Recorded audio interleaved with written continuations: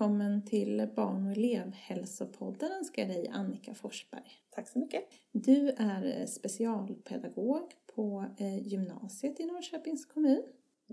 Jag jobbar på Kungsgårdsgymnasiet och jag delar min tjänst mellan ekonomiprogrammet och språkintroduktion och IMA.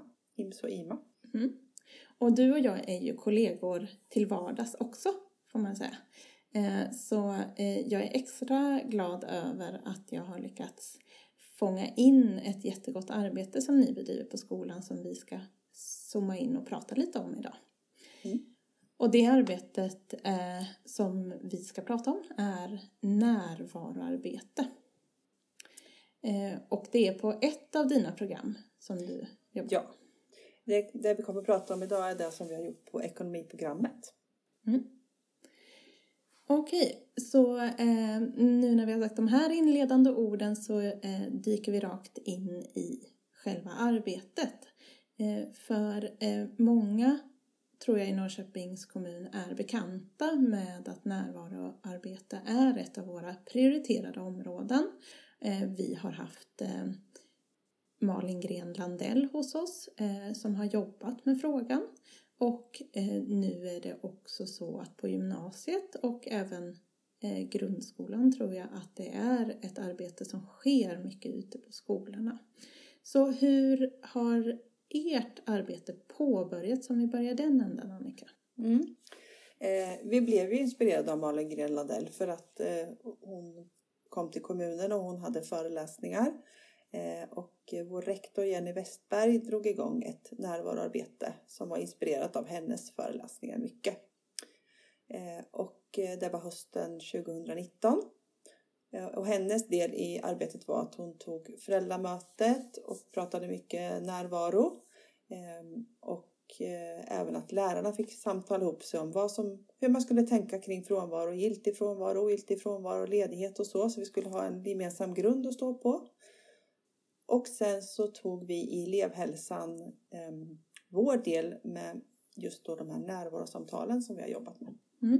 Vad var det som i det Malin Gren Landell har pratat om och föreläst kring? Vad var det som resonerade med er och det ni stod i? Ja, dels var det att vi som skola tror jag fastnade mycket för det här med att man kan se effekterna av frånvaro alltså på sina betyg och meritvärden. Att det blev ett väldigt tydligt sätt att prata om frånvaro.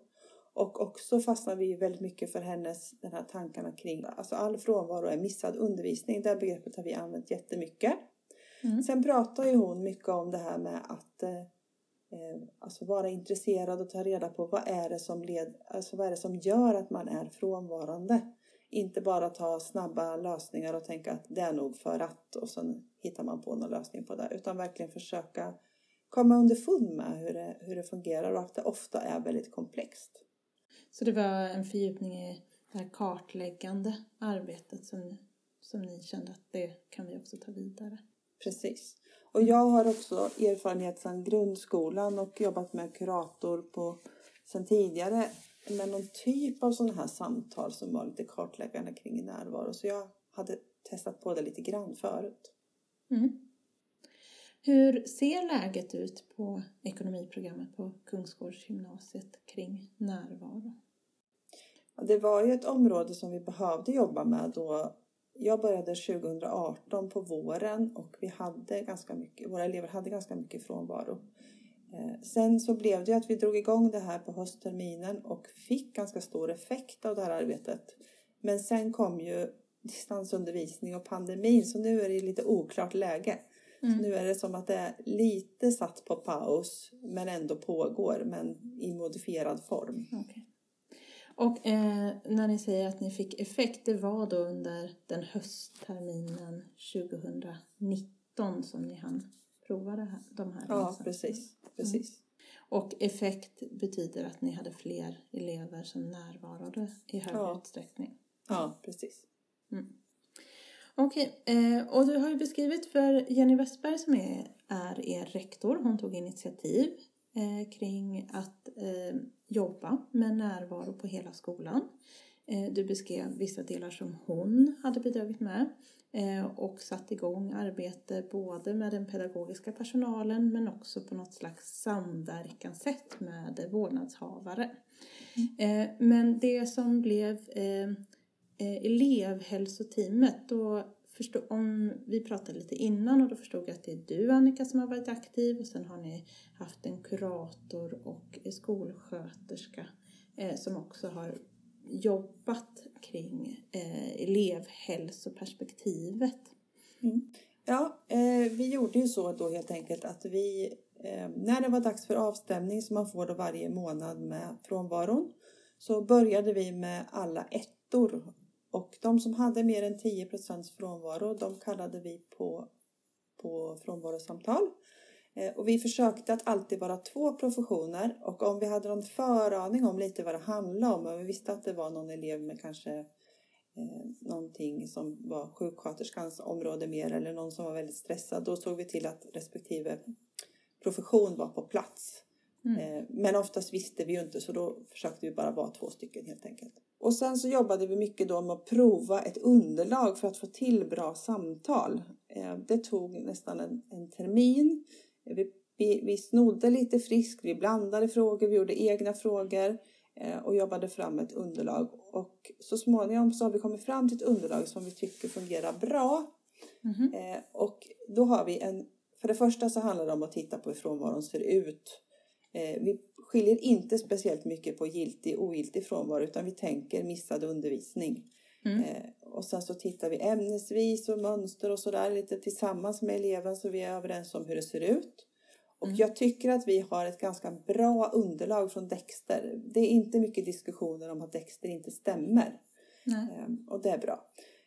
Sen är vår första fråga, och den tror jag är viktig för den sätter liksom tonen för samtalet, det är om det är någonting i skolan som har orsakat frånvaron.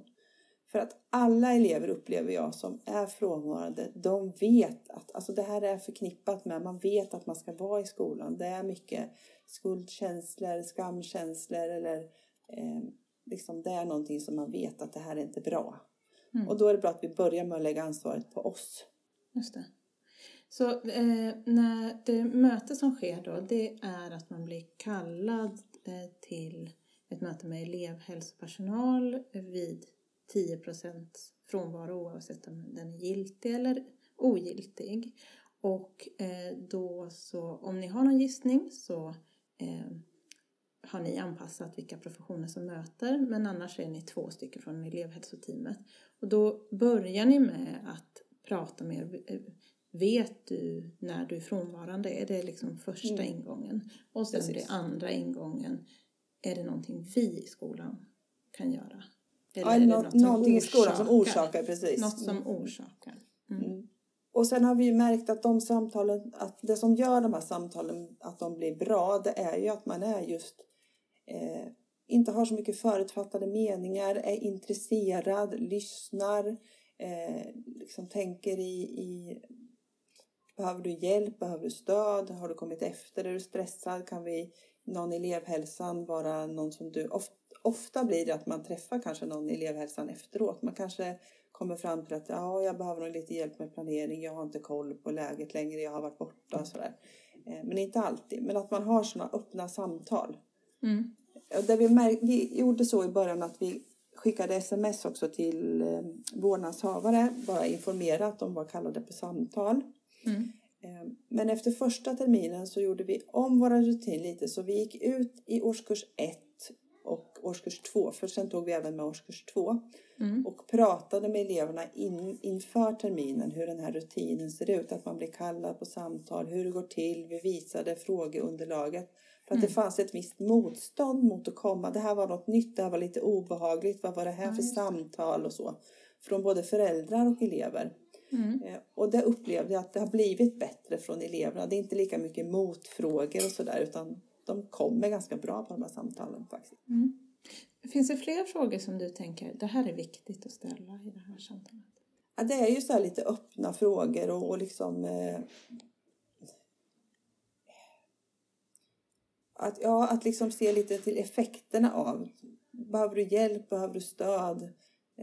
Vad är det som gör? Alltså att, mer att lyssna in. Så en del handlar om att fråga om orsaker som kan vara relaterade till skolan eller andra saker. Men en annan del handlar om de här effekterna som blir då. Hur kan vi hjälpas åt? Vilket stöd behöver du från oss i skolan? Och sen avslutar vi med hur kan vi minska frånvaron i framtiden? Och det kan också vara en sån bra fråga. Vad kan man göra? Kan du nämna några olika typer av svar som du tycker det här har återkommit för våra elever? Alltså jag kan se vissa mönster. För det första så kan man märka att det är väldigt vanligt att de eleverna som vi kallar redan på de första frånvarosamtalen när de börjar 1:an, att de har haft frånvaro sedan tidigare. Okay. Många säger jag hade mycket frånvaro i 7:an eller 8:an eller någon period tidigare har man haft frånvaro. Det är ett tydligt mönster. Och också så ser vi precis där som Malin Gren-Landell pratar om att lektioner som är på en annan skola eller i en annan grupp än den vanliga gruppen, till exempel språklektioner eller om man har IV-val och sådana saker som är på andra ställen. Det är en riskfaktor, då sticker frånvaron iväg. Och sen är det också morgonlektioner som kan vara knepigt för att man har dålig sömn oftast. Man kan bli ganska förvånad ibland när vi har elever som kanske har gått 2 månader. Att det kan vara saker som de inte har rätt ut riktigt och får massa frånvaro. Rent praktiska saker så där de är osäkra på någonting och då väljer man att istället för att ta reda på det då går man inte dit.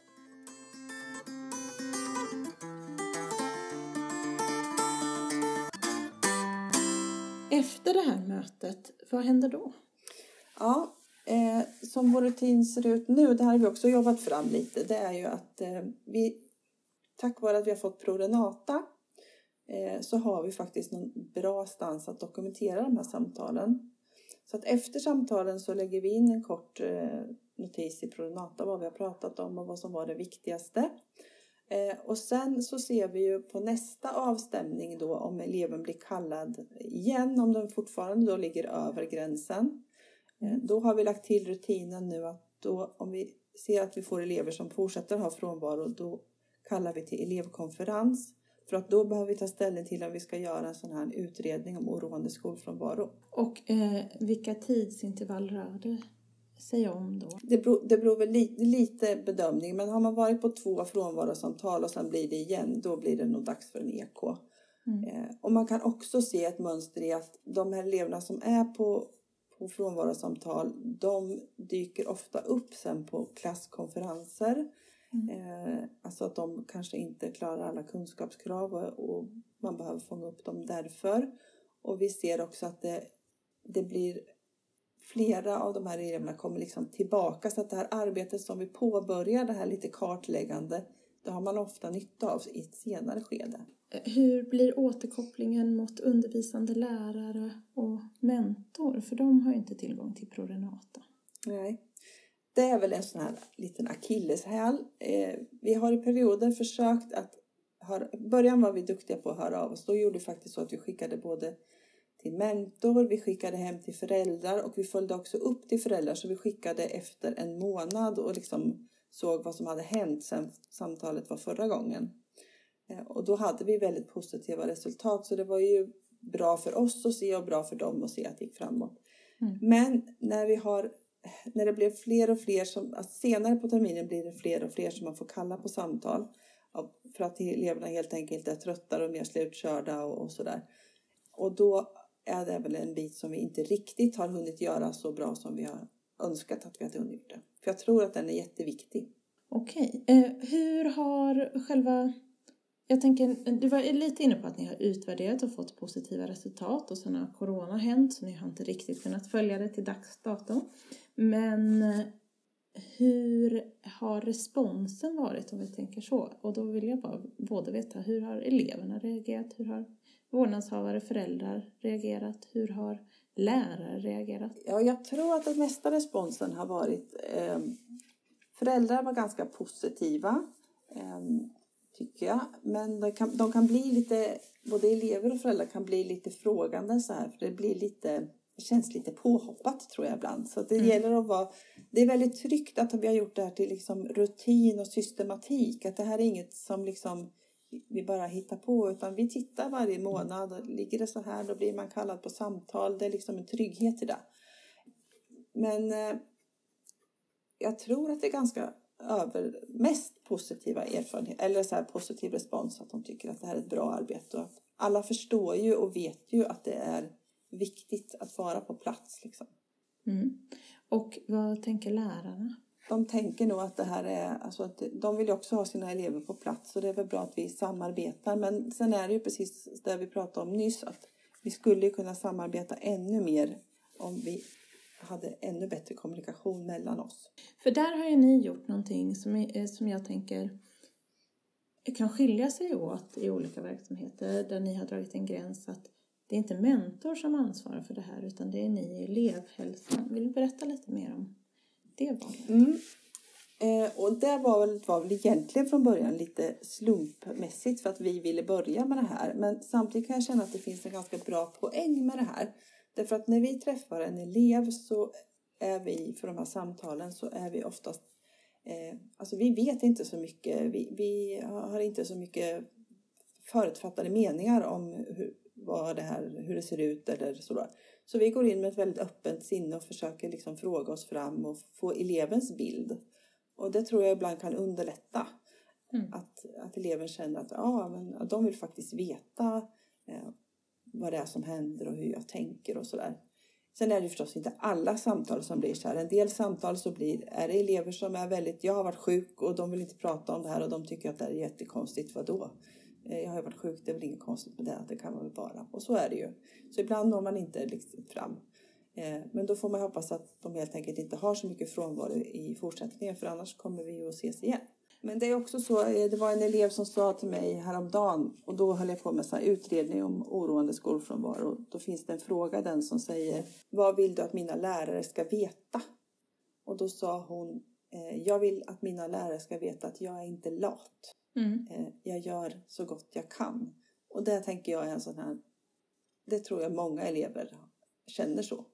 Och har man det som en grundinställning, att elever är inte borta utan att det finns en orsak eller så, då tror jag att det blir lättare att komma framåt. Hur har ni pratat i elevhälsan tillsammans med er rektor kring ert arbete? Vad tycker ni själva att ni har gjort som har varit framgångsrikt och positivt? Ja, det framgångsrika tror jag är systematiken, att det blir en gång i månaden. Det blir liksom en rutin som vi har fått till. Vi vet att när frånvaron kommer, då sätter vi oss och tittar hur många samtal blir det. Vi har också kunnat öka ut det så att vi har både årskurs 1 och årskurs 2. Och det känns ju bra att kunna fortsätta följa upp dem. Men sen har vi väl också insett att vi behöver ju vidga det här arbetet på något sätt. För vi kommer inte klara av att hålla i det här riktigt. Så vi behöver ha fler engagerade personer som är med i det här arbetet. Men också att vi har det här, tror jag vi ser i och med Pronata också, att vi får bra underlag som vi har med oss in i kommande EK och så när det gäller elever. Och att när vi sitter på klasskonferenser och det kommer upp elever som, då har vi bra förkunskap ibland. Finns det andra utmaningar som ni har identifierat? Ja, det är ju tid och resurser. Det tar ju väldigt mycket tid. Och vi har faktiskt nu haft lite samtal, bara en personal, för att vi helt enkelt inte hann med. Men det finns ju en väldigt bra fördel med att vara 2, för att man får ju 2 professioner med, man får ju liksom 2 ögon och öron. Så man tillsammans kan prata om det efteråt. Liksom, ja, vad var det här? Vissa samtal kanske man inte har så mycket att prata om. Men andra kanske man känner att här behöver vi fundera och tänka lite så. Vad befinner ni er nu i det här arbetet? Du var ju inne och pratade kort om det. Att vi behöver utöka den grupp som jobbar med närvarosamtal. Just nu är vi mitt i distansundervisning och väldigt oklart läge hur det blir framöver. Så att vår tid går mycket till att stötta elever i det arbetet. Så att vi tar lite frånvarosamtal när det kommer upp. Att vi märker att här behövs det verkligen. Men annars tror jag det är lite så att vi avvaktar tills ett mer normalläge. Och då tror jag vi är redo att köra igång igen mer systematiskt. Men också att vi då måste prata om det här med hur vi ska göra det här arbetet så att det blir hållbart över tid. Och också att det finns, det här tycker jag, kunskapen som vi ändå har byggt upp. Att vi sprider den och även får in lärarnas perspektiv. För det kan ju ge en ny kunskap där också. Mm. Finns det någon kunskap som du inte har nämnt ännu som du skulle vilja dela med dig av om man vill börja jobba med närvaro eller frånvaro? Nej, kanske inte så, men kanske mer det här att jag tror att man ska börja i det lilla, hitta några som man känner att vi kan jobba tillsammans, vi tycker det här är kul och vi vill det här, och försöka att skapa någonting och vara hela tiden lyhörd för att se vad funkar inte, vara lite prestigelös i att de här frågorna har vi testat, det här blev inte bra och sådär. Då tror jag att man kan komma vidare framåt. För det arbete som du beskriver i det lilla, jag tycker också det låter som att ni ändå jobbar på i det stora samtidigt. I att ni tog ett tag på hela skolan och sa att det här är ett av våra fokusområden som vi ska jobba med även på olika sätt. Ja. Ser du att det är också en viktig del? Jo, men det tror jag. Och vi har ju ändå hela tiden, det glömmer man nästan bort. Men alltså så fort vi träffar elever och föräldrar i olika sammanhang så har vi det här missad undervisning alltid med oss. Vi pratar alltid närvaro. Och jag tror också att vi har en så duktiga lärare på att faktiskt registrera närvaro och frånvaro. Det är också en jättebra grund. För det har jag förstått att så ser det verkligen inte ut överallt. Det är ett litet bekymmer. Annika, om vi bara ska avsluta det här med att försöka zooma ut lite kring området. För jag vet att du har varit på en konferens nyligen om frånvaroarbete. Skulle du vilja dela några av dina tankar kring området i stort? Alltså det jag har tänkt mycket på, både när jag var satt på den här konferensen och det är ju det här med att nu har vi ju distansstudier på grund av corona. Men vi har ju också elever som har svårt att helt enkelt vistas i skolan på heltid. Samtidigt som det är i skolan som vi har den här undervisningen som är väldigt bra kvalitet på, som de verkligen behöver för att utvecklas. Och jag tror att det här kommer bli man ser mycket möjligheter i det här, för man ser andra sätt att träffas. Där gränsen mellan arbete, fritid, hemma, skola har ju på något sätt suddats ut lite nu. Och där kan man hitta möjligheter just för att kanske få tillgång till eleverna på ett annat sätt. Men det kan ju också bli svårt att gå tillbaks till någonting där vi kanske ska vara lite mer rigida i vad som är skola och vad som är fritid. Och i vanliga fall så får ju inte vi bedriva distansundervisning. Mm. Och då tänker jag kanske lite mer det här perspektivet, elever som har just oroande skolfrånvaro, långvarig skolfrånvaro och så. Att det är väldigt komplext, men också otroligt viktigt att jobba med, för man ser ju väldigt mycket negativa effekter av det. Mm. Tack så mycket Annika för att du var med och delade ett arbete som ni har påbörjat och bedriver och utvecklar på ekonomiprogrammet på Kungsgårdsgymnasiet. Tack så mycket!